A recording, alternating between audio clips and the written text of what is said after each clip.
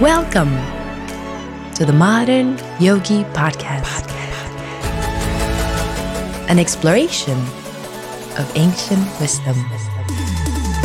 Hello, everyone. Welcome. We are on episode number 63. And we're tackling chapter 8. And we're going to be starting with text number 23. My name is Shama Sangeeta.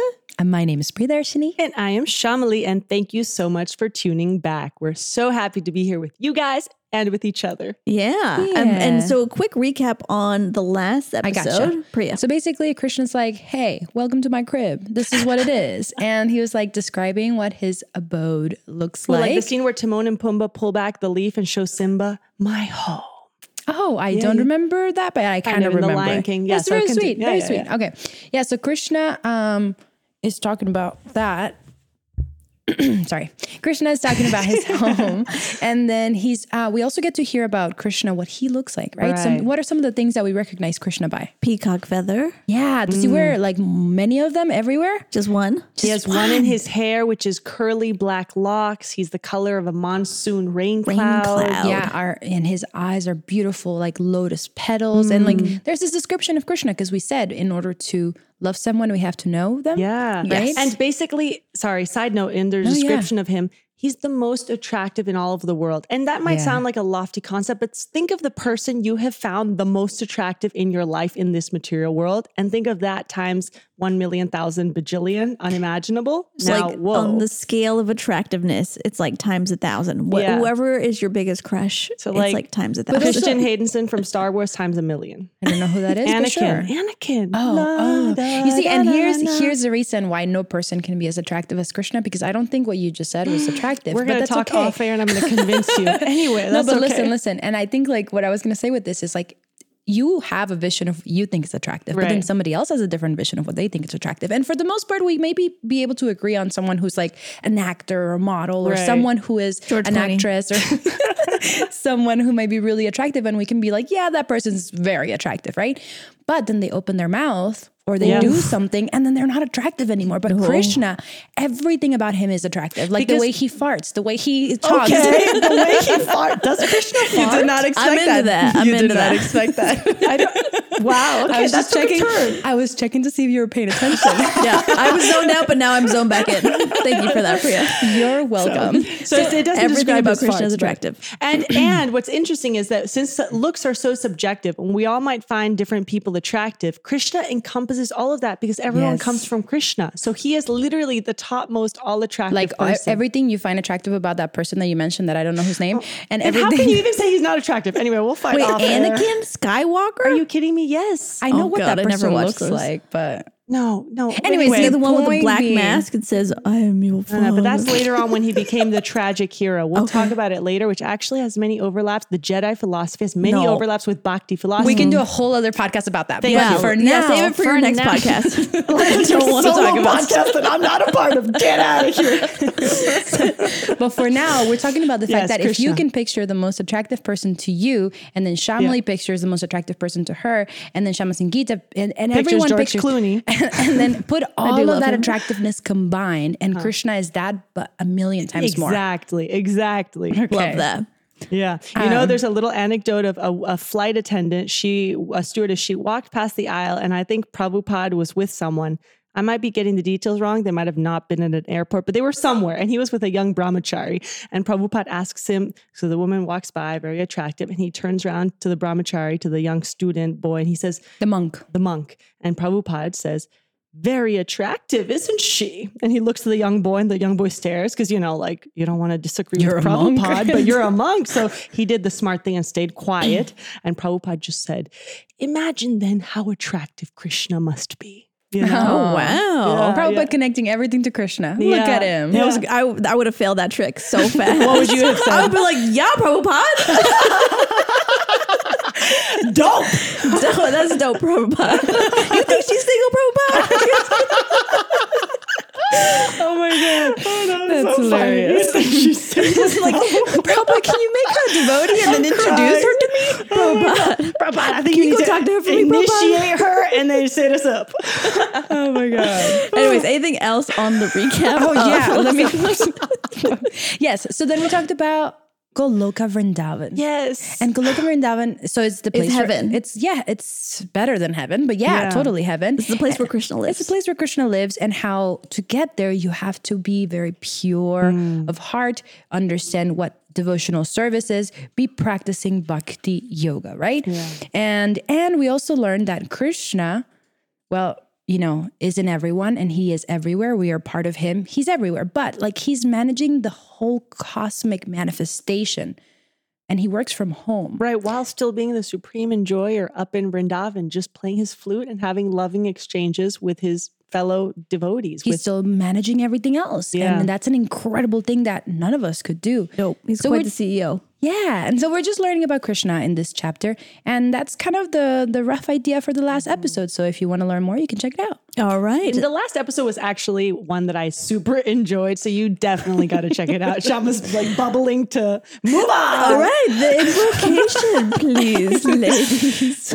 Okay.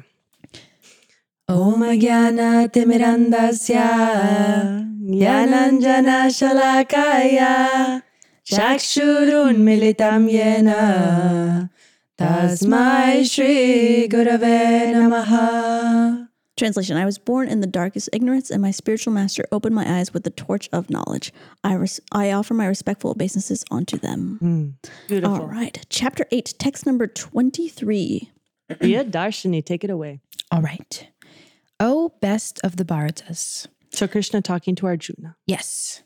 O best of the Bharatas, I shall now explain to you the different times at which, passing away from this world, the yogi does or does not come back. Ooh, this is very interesting. very 'Cause cool. We just talked about heaven, right? We talked about how once you live a life of devotional service and you dedicate your entire life to Krishna, you go to the place where Krishna lives and you don't come back, right? And so I think Krishna's talking about death right now. And Yes. he's saying to Arjuna, I'm going to explain to you right now what happens at what times do you when you pass from this world or when you die, you do or do not come back. So, Yeah, and he's going to spend the next couple of texts actually explaining that. And then Prabhupada does something really great. He kind of breaks it down and says, you're about to hear all this stuff, but you should know that if you're a pure devotee of Krishna, or anyone who's a pure devotee of Krishna does not actually care when they leave their body or by what method. I feel like the ooh, teacher that's in us good. would be like, if we're explaining this section to the students, we'd be like, but you don't have to know this for the test, but you just understand it anyway. Oh, that's such a good way I to like that. understand that. That's great. Yeah, so he's basically saying that pure devotee leaves everything in Krishna's hands and so easily and happily returns back to Godhead. Because you trust in Krishna, he'll take you there anyways.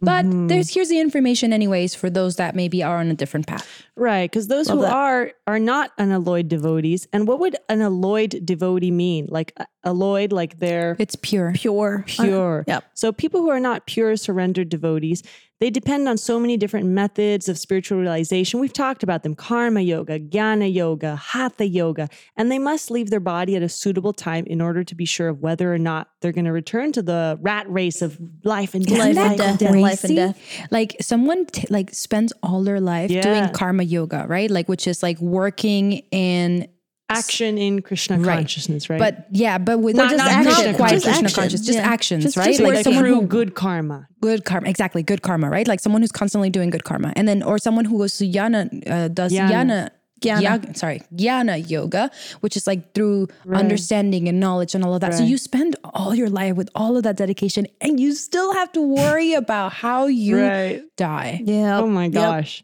That does not seem worth it. I much rather do devotional service and just be like, you take me when you want, Krishna. the perfect loophole, right? And under the theme of what we talked about last episode, it's so hopeful because no anxiety. Krishna has literally got you. He's got everything. For someone who's doing no work and is just the supreme enjoyer, he's just so effortlessly taking care of you. I love that. You know? I love it so much. All right. Yeah. Anything else on this purport? Just one line. It says the suitable times at which one passes away and does not come back are basically explained in the next verse by Lord Krishna. All right. And it also said if you don't plan it, then the success of where you go depends on accident.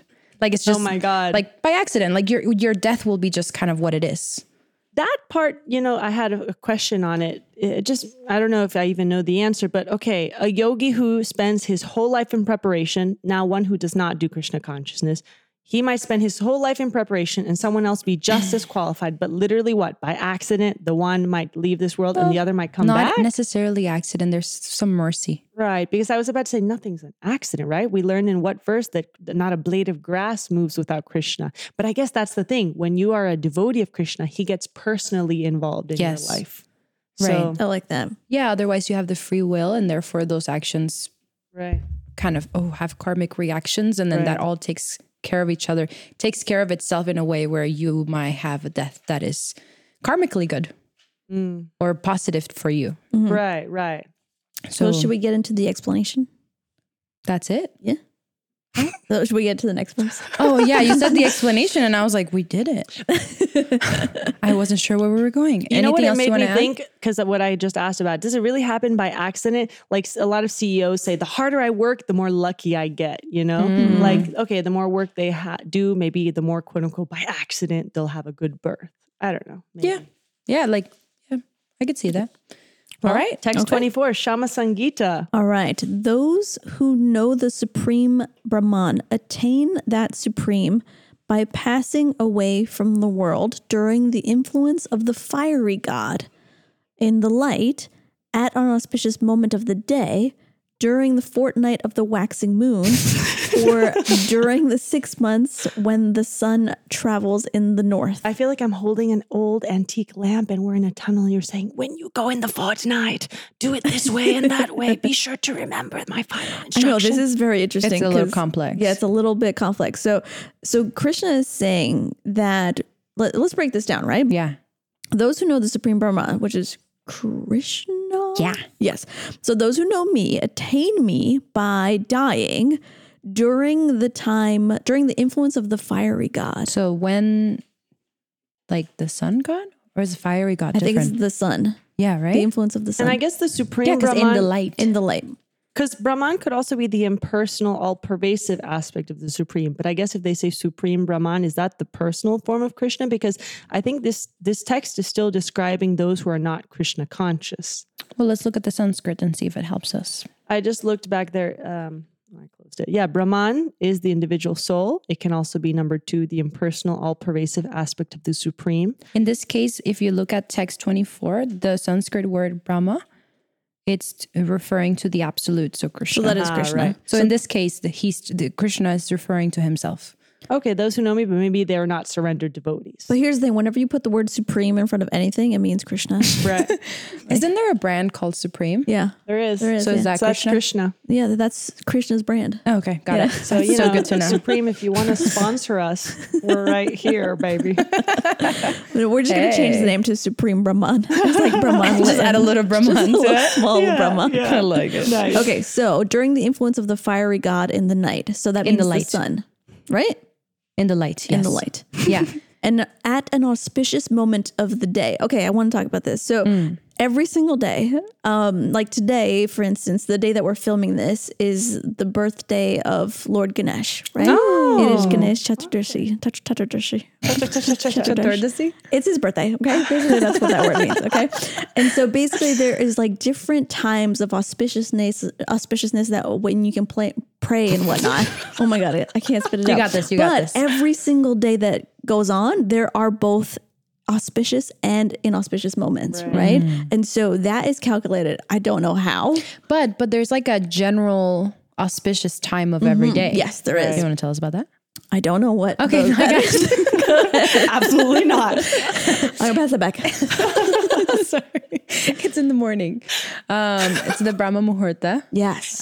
It's I don't know if it's a precise time, It's but like it's what in the 4 a.m. It's It's like when like the 4 sun to is 6 coming a.m. up. yeah, every day. Roughly. You can look more into that. But yes, that's roughly the like a very auspicious time To do your like morning sadhana, because it's kind of like the world's asleep. You're rising before everyone, and when your mind is the most still and peaceful, and you're able to chant. That's been a goal for my whole life to do. Hey, I hear you, sister. You got I this. hear you. I believe in you. One day. One day. Yeah, and then So auspicious moments, and then okay, this one I'm gonna need some help with. Okay, I gotcha. During the fortnight of the waxing moon. I gotcha. Go ahead, Priya. Okay, so I ChatGPT'd it. Okay. The term fortnight refers to a period of 2 weeks. The waxing moon is the period when the moon is getting brighter and larger. So the fortnight of the waxing moon would be any 2-week period during which the moon in which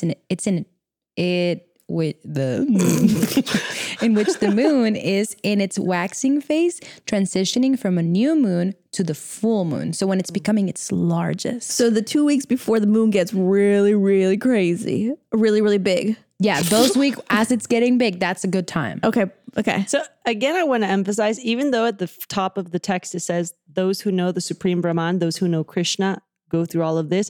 We're not talking about his surrendered devotees, because again, as we said in the previous text, his surrendered devotees don't care about all of these details of when we leave. I'm happy about that, because this is a lot to remember. I can barely even I'd rather like not worry about it. And honestly, like also not even just remember, but imagine like you're dying and be like, no, I have to wait 1 more hour.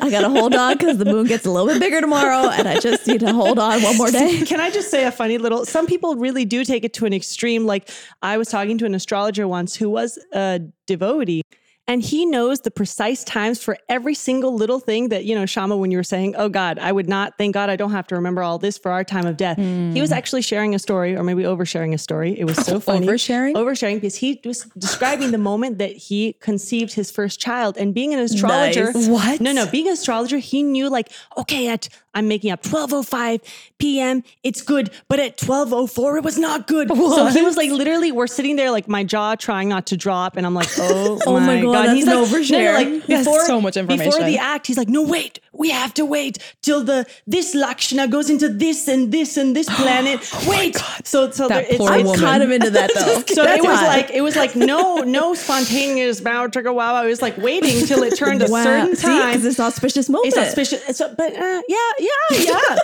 No, I mean, to each his own. So Shama, like, good for you if you want to do that. Honestly, you know how much I love astrology, right? So like, what this story is fascinating. But you wouldn't then want to memorize all the fortnight and blah blah blah. No, for I death, don't want to memorize that. But for having a baby, you would. Yeah. Okay. I was supposed to go bouncing away, but I went because that's what came out of my mouth. Time to have a baby. No, but that's such a fascinating thing, right? Because he was waiting for an auspicious moment. But also, like, that's kind of like a very proper thing to do. No, and he got even more in detail. Literally, if he were here to tell the story, you'd be like, oh my God, because he already had a name chosen. But depending on when you conceive, like certain syllables of the name match that. So he already when you're conceived or when you're born. Because I've heard it's when you're born. It was just so many details, and I was thinking, oh my God, we should invite him on the podcast. I think that's a good idea. No, seriously, it's when you're born, because like basically when you're born, there's like that month has a particular like syllable that you can use for the beginning of the name, and then you can choose any name as long as it starts with that, and it's like more auspicious. So I think that determined what month they were going to try to conceive, because they calculated when the child was born, so they wanted a name like that. Wow. And then from there down to the minute, because they knew it'd be auspicious for this and that reason. And it sounds like she was in on it, so good for them.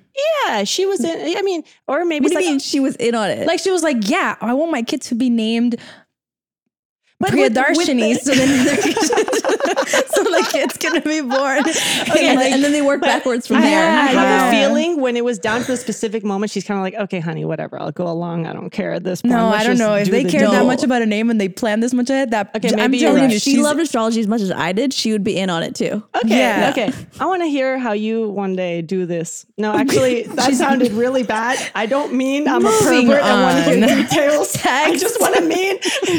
I will let you know, and we're gonna work backwards from there. Okay, it's probably be an immaculate conception. Okay, let's. Anyways, continue. Okay, always fun on Modern Yogi Podcast. I don't know where we were, guys. Me either. What are we talking so basically, Krishna is saying that those who know me, right, and are going to attain me, they pass away during this time of the sun god and the fiery light, the auspicious just moment, mode of goodness. Right. A lot of stuff. Mode of goodness. Moment. Yes. So you basically said all of this sounded like too much to memorize.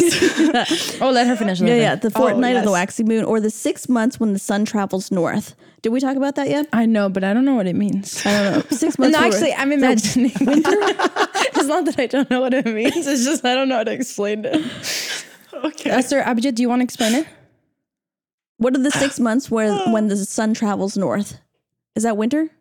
I'm not sure. I think it's summer. Oh, thank God. If he doesn't know, I don't feel bad. No, we were in what was that Scandinavian country? Oh, yeah. We were in Finland. Yes. And the sun set at 3 p.m. Soon, in like, what month are we in? September. So they were saying at the end of September. Yeah. So that means there's no sun in the north, which means Krishna's talking about summertime, summer and spring. Oh, yeah. Yeah, there we go. Oh, my gosh. Nailed it. That's really cool. Nailed it. Okay, so Krishna is talking about all of these things, and this is a good way to die, but we don't have to worry about it as devotees. Right. Yes. Boom. Okay. So basically, the gist of this is if one leaves the body at the time designated above, either accidentally or by arrangement, it is possible for this person to attain the impersonal Brahma Yoti. And that's a big one. That's Impersonal, very interesting. Boom shakalaka. That's interesting because when they were saying Supreme Brahman in the text, Boom shakalaka. Sorry. It's just like kind of random, but I loved it. Yeah, because in the text I was saying, who is the Supreme Brahman they're talking about? It could either be the impersonal or the personal. But in this case, Krishna. it is personal, but they're saying that if then Prabhupada specifies in the purport about No, it's just saying that if you do pass at this time, you attain the impersonal Brahma Yoti. So you merged with the light. So even if you know Krishna, if you're not his devotee, you're not going to. Well, just the way that like someone can know you but not really know you, right? Because we're not talking about like for example, like how a coworker. What's Harry Potter, Daniel Radcliffe, like whatever, right? Like some actor, do you actually know him or do you know of him in a sense, right? So like all the people that know of Krishna and happen to either by designation or by accident or by arrangement, whatever it might be, pass away at that particular auspicious moment, they merge with Krishna's effulgence. They go into the impersonal Brahman. Mm-hmm. So it's interesting because it's like Prabhupada saying, well, that's not the goal because we're not trying to do that anyways. Right. Yeah. So just the last reminder for the pure devotee in Krishna consciousness, there's no fear of coming back. So when we leave our body, whether it's auspicious, inauspicious, accident, arranged, doesn't matter. We're in Krishna's hands at that point, and that goes beyond all of these things. Mm-hmm. Phew. I loved this talk. That was so funny. All right. Chapter 8, text number 25. Shamali.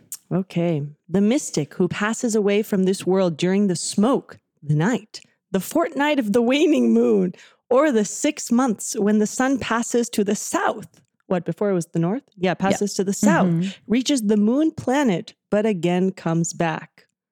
That is so interesting, the concept even, and we can break it down, but going to the moon planet, it also goes to show that this means that on the moon planet, there are higher classes of living beings, though they may not be able to be perceived by our own gross senses. Just like on this realm, we think there's so many dimensions that we're not able to perceive, so many sounds and frequencies that we can't perceive as human beings.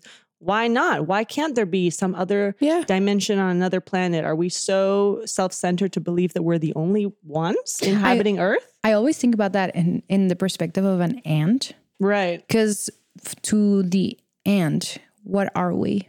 Right. We are maybe not even living entities. We're maybe just like trees or something greater. Some giant thing that you can't, they probably don't perceive our speed the way that we perceive our speed. They don't perceive our days. So like, why are we any different? We're just a tiny living entity and there's a greater universe out there. And to us, the ant is pretty inconsequential. We're not really concerned about their well-being, just like these moon entities are not really concerned with us. They have their own lives and their own things. And even now there's actually a whole body of scientific study they're starting to analyze people who've had out-of-body experiences and who've technically scientifically died but come back. And this made me think because, like beings on the moon planet who we can't perceive at this rate, there's so many people who are alive now who have had experiences perceiving the other realm beyond and then come back to tell that whole experience. If you guys watched the show Surviving Death on Netflix, I've only watched the first episode,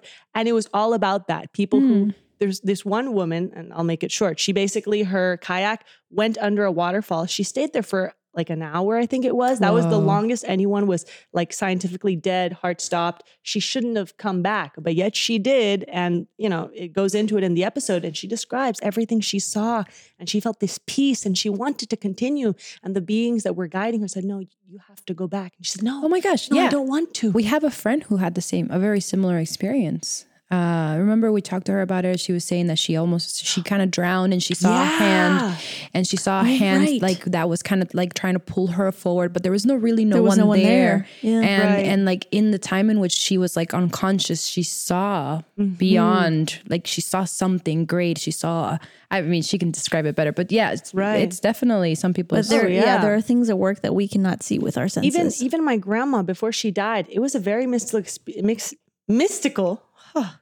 experience. And at one point she had a fall, she hit her head. It was really intense. And during that fall, later on, she was talking to my mom on the phone. And at the time she had dementia. So my mom, many things my grandma started saying were not making sense. And my mom would kind of go along with it. And my grandma started describing, no, but I was on the ceiling looking at myself down and I'm no longer afraid of death. She was always afraid she would die alone. And she started telling my mom that I saw myself, I'm not afraid. And my mom, on the phone, this was my grandma in Argentina. My mom was here at the time. She's like, okay. And they kept going. But then my mom thought, wait, what?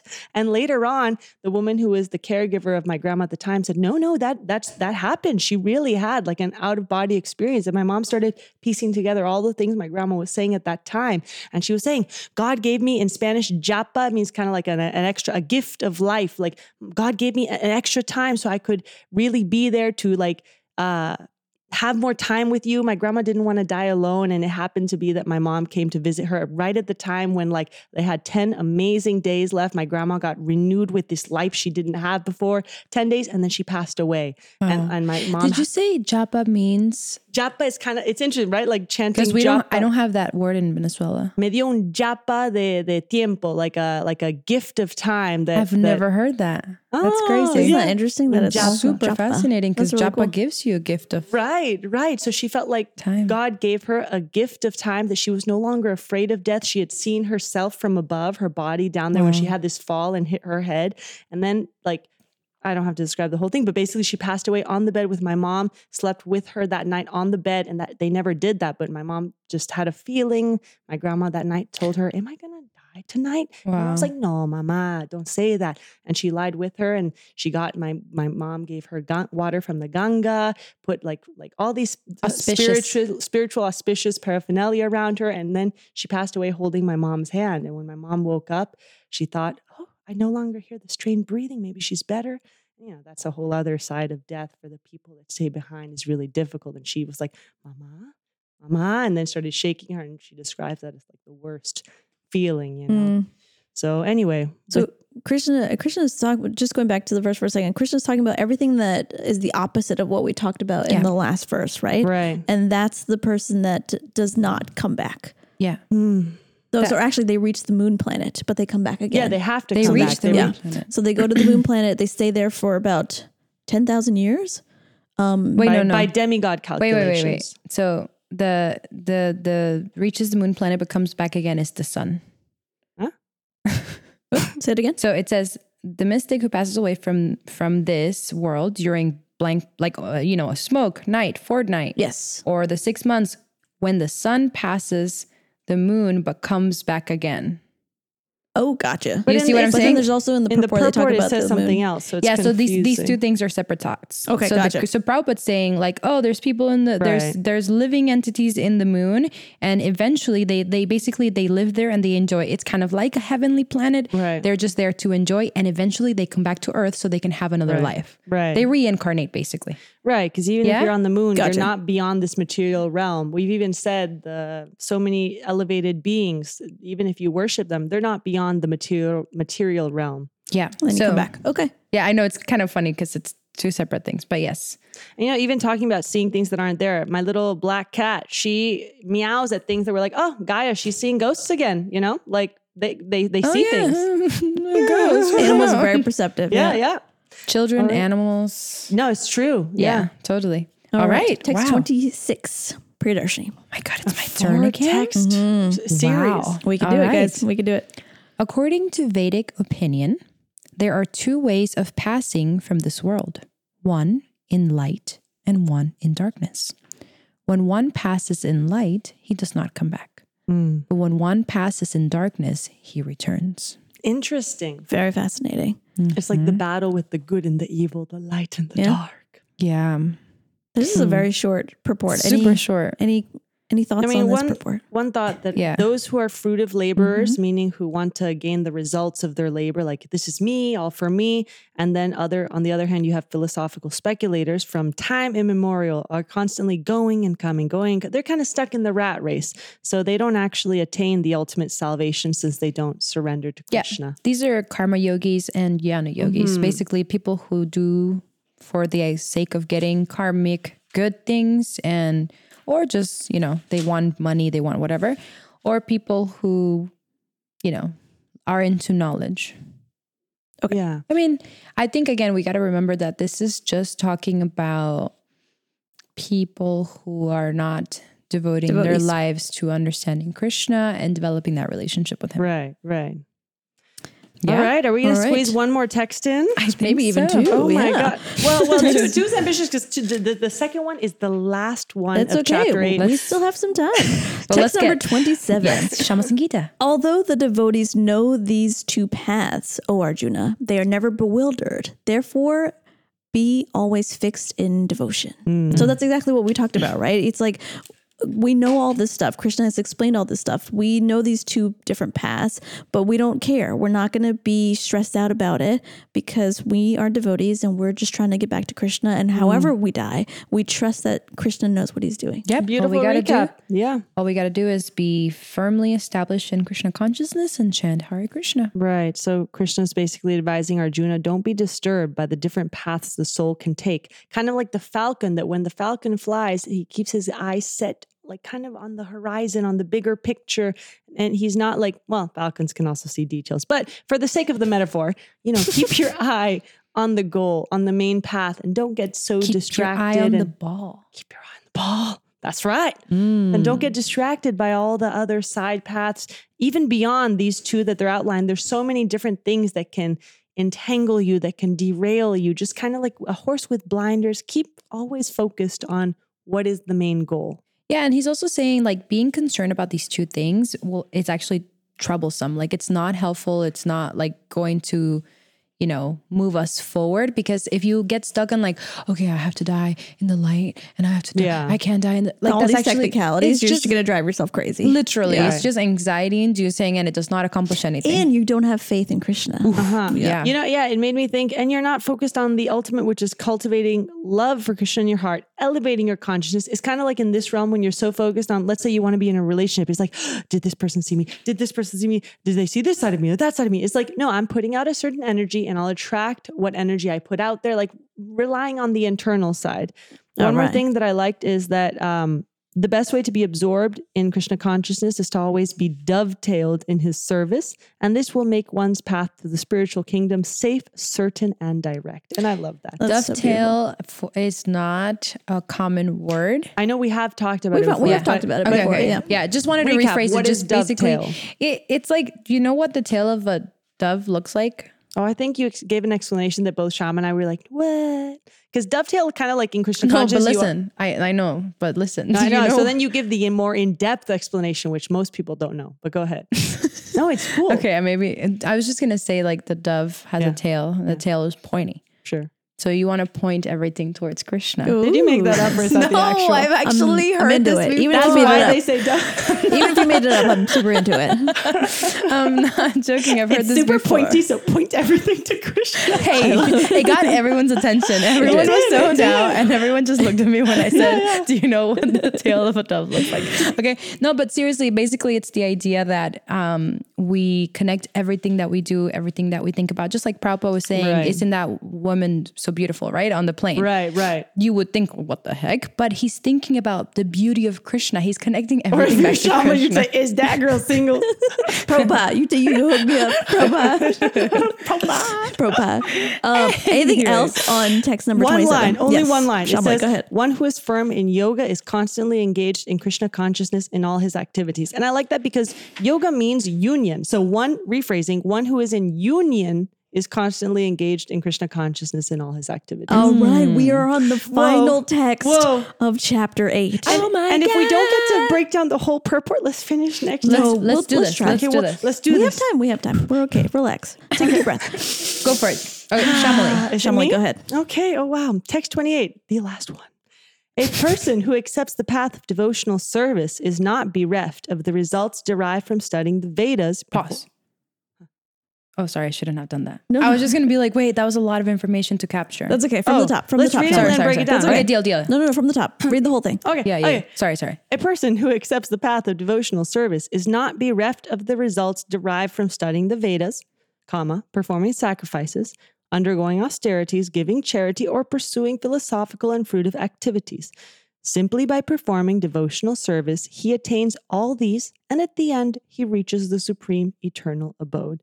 So basically, and then you can break it down further if you want, it's saying that if we just do devotional service and kind of like lift our hands up and be like, Krishna, I surrender it all, you got me, and I'm going to just try to love you the best I can, then it's not that we will miss out on all these other cool things that are that one gains from performing sacrifices, austerities, charity, blah, blah, blah, blah, blah, blah, blah, blah. We don't miss out on that. Devotional service is enough. We'll get all of this and more because we'll get to reach Krishna's supreme eternal abode. Yes, that was perfect. That was beautiful because if you dedicate your life to Krishna, you also get like all of the things that you just said, Shamli, like studying the Vedas, performing sacrifices, undergoing austerities, giving charity, like all that stuff is good karma. Like you're doing good stuff, right? But if you are a devotee of Krishna, you get those benefits just by performing your devotional service. Right. And that's kind of great because it's 2 birds, 1 stone and it's the ultimate loophole. So that's all you got to do. Yeah. So this purport talks about a lot of stuff because it's basically summarizing all the information from the 7th and 8th chapter, which is basically just talking about Krishna consciousness and devotional service, right? So if I can break it down a little bit, we can add details later. But basically, the gist of this is as follows. Number 1, one has to study the Vedas under the guidance of the spiritual master. Right. Not meant for recreation of armchair speculators, but for the formation of character. That was just right after studying the Vedas. I like that line. So having a guru and learning from your guru. Yes. Okay. Imperative, number 1 thing to know. That's number 1. Okay. The next thing, after the student studies the Vedas from the master for some time, this process is done for between ages 5 and 20. And this is done under a spiritual master, right? So like studying the Vedas, right? This particular part is basically brahmachari, like that stage of being like a student, but it's not just like, oftentimes we describe this as just being a student, but what it means to be a brahmachari in ISKCON means like you go live in an ashram, you live a very simple life in which you're just learning and doing service. There's austerity, and what all of this does is you build character. It says here that once you studied for some time under the guidance of a spiritual master, that person becomes of perfect character. And if you really look, why is that the case? Because you have to be humble. You have to be patient. You have all these qualities that you have to develop in this time because it's a very simple lifestyle that you are, in which you're just doing service, right? So it's a very, very wonderful opportunity for many people if you can, right? That's why I like that line, that it's not meant for just when they say recreation of armchair speculators, not like, oh, this is interesting philosophy, let's just speculate about it. No, like you're saying, Priya, it's true to form our character so we can really get to the final abode. Take it seriously, in other words. Yes. So after this training of brahmacharya, then the next part is that you are allowed to live a householder life and get married. Now, in this part of being married, the ideal circumstance is that you find a like-minded individual that shares the common goal of developing further attachment to Krishna, right? And in doing this, you're also doing certain things that are part of being a householder, right? So some of these things are giving to charity, performing sacrifices. There's some of these things, right? But also giving to charity according to the order that you're in, right? If you're a brahmacharya, sanya. Well, this is just for householders. Oh, okay. So brahmacharis don't give, but it's like you're trying to find good charities and all of that, right? And so in this stage, you are doing charity, you're finding further advancement in your spiritual life, right? As you go on, then you go from brahmachari to householder to vanaprastha, which is more like that retirement age when your kids are all grown up. And that is a time for penance, like it's austerity, but in a sense of like really devoting your time for Krishna. And so these processes actually help you get closer and closer to Krishna in each stage of life, right? Because we're all have to live some versions of these lives. It's not like we're all meant to just go to the forest and just like meditate, right? And so Krishna is outlining it very carefully for us. Now it says, the beauty of Krishna consciousness, however, is that by one stroke, by engaging in devotional service, one can surpass all the rituals of the different orders of life. That's super important. Again, it's like, this is all the information, but you won't need it for the test necessarily. Right. As long as you're doing devotional service, that will get you all the way through. Right. But it's still important to know that these are positive things to observe in each aspect of your life, right? Like what benefit could we not get from studying from age 5 to 20 about the Vedas, right? Like that's a wonderful thing. Still important. Yeah. What else? The next part actually is very important. It kind of breaks down, and I've said this before about the jewel box analogy, because it says, okay, chapters 7 through 12 are the essence of the Bhagavad Gita. That's huge. We're finishing on the last text of chapter 8. So 7 through 12, the essence of the Bhagavad Gita. And they break it down in the purport saying the first 6 and the last 6 chapters are like the covering that holds the middle 6 chapters, which are especially protected by the Lord. I love that Krishna is especially protecting these middle 6 chapters because this is how you attain him. It's his favorite. You know, it's his favorite. And if one is fortunate enough to understand the Bhagavad Gita, especially these middle 6 chapters in association of devotees. So what we're doing here, I'm getting your association by talking with both of you. We're discussing, and I'm not alone kind of, oh, what does this mean? I'm able to discuss it with other devotees. Then his life at once becomes glorified beyond all penances, sacrifices, charity, speculation, etc., etc. For one can achieve all the results of these activities simply by Krishna consciousness. And I loved that because in very simple terms, I know I've said it before with this great saint in our Bhakti Yoga line, he took that breakdown of the 6 chapters and described it like a jewelry box. So I just want to reiterate very briefly. The base is the first 6 chapters that talk about the yoga of success, karma yoga. And that teaches us the art of living, how to function in this world, how to connect our daily activities to divine endeavor. The middle 6 chapters, which I just read, were the essence of it, the most protected by Krishna. That's like the jewel inside of the box. That's the yoga of love. That's bhakti yoga that teaches us the art of love, which is the heart of life, to develop love. And then the final 6 chapters are like the lid of the box that protects us against entanglement. That is yoga of wisdom, or jnana yoga. And that teaches us the art of letting go. It's the ultimate protection of life, where you learn different spiritual philosophies that help you let go of negativity, of misconceptions in the mind. And basically, with those breakdowns, the Gita teaches you how to live, how to love, and how to let go. And if you can really absorb that, you will not walk through this world, but you will float through it. So the whole point is, what is the 3 things that you mentioned? How to live, how to love, and how to let go. That's so beautiful. So the Gita is a book on life. I love that. And the best way to develop further faith in the Bhagavad Gita is to learn the Bhagavad Gita from a devotee, because it can only be understood by devotees. Exactly. No one can perfectly understand its purpose otherwise, right? So that mood of wanting to understand Krishna is very important. So I'm grateful to be doing that with you guys. Oh, that's really sweet for you. I'm so grateful for you guys. And you know, sometimes in the modern world, we might think to ask for help is a sign of weakness. But here it's saying it's a sign of faith. When we search for devotees and are fortunate to get their association, we actually begin to study and understand the Gita. And then they break down the last little section of this purport, breaks down the stages. So once we're able to get association of devotees and make advancement, and we're placed into devotional service, it's by this service that it dispels all of our misgivings about Krishna, the activities, the pastimes. And after our misgivings have been cleared away, one becomes fixed in one's study. And then one relishes the study of the Bhagavad Gita and attains that state of feeling always Krishna conscious. And then finally, in the advanced stage, one falls completely in love with Krishna. Those are literally Prabhupada's words. In the advanced stage, one falls completely in love with Krishna. And this highest perfectional stage of life enables the devotee to be transferred to Krishna's abode, which we talked so much about in Spiritual Sky, Goloka Vrindavan, where the devotee becomes eternally happy. So this, my friends, is the stages from Shraddha, or faith, all the way to Bhakti, or love. And it starts with that first leap of, let me get help from fellow devotees. Let me associate and talk with them. That's the first step. It's like if you're dating Krishna. We're dating First, you're Krishna, like- ladies. First, you're like, oh, let me see like who knows him and like talk Who's this like Krishna? who's this Krishna? Let me see who knows him. and then I'm like, okay, like maybe like I don't know if I like him. I have a lot of prejudice. Let me go on a date. Oh wow, this is kind of a cool person. He's I no kinda longer cool. have Is it prejudice. taste of water? What? I love water.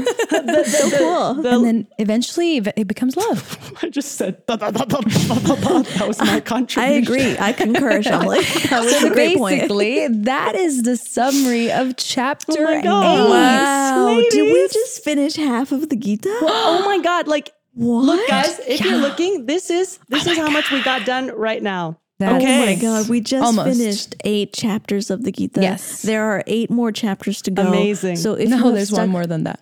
Wait, never mind.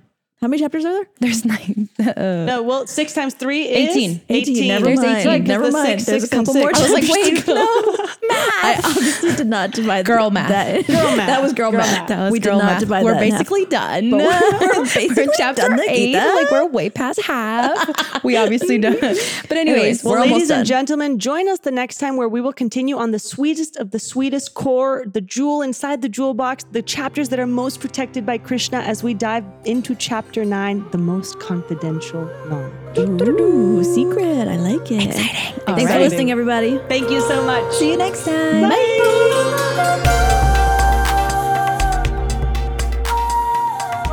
Hello, beautiful souls. If you like what you're hearing, please follow us on Instagram at Modern Yogi Podcast. And if you love what you're hearing, please make sure to share a link to our podcast at Modern Yogi Podcast with all your friends, families, and long-lost cousins. And if you have any questions at all, send us a DM on Instagram at Modern Yogi Podcast and we'll be sure to get back to you. Thank you for listening to The Modern Yogi.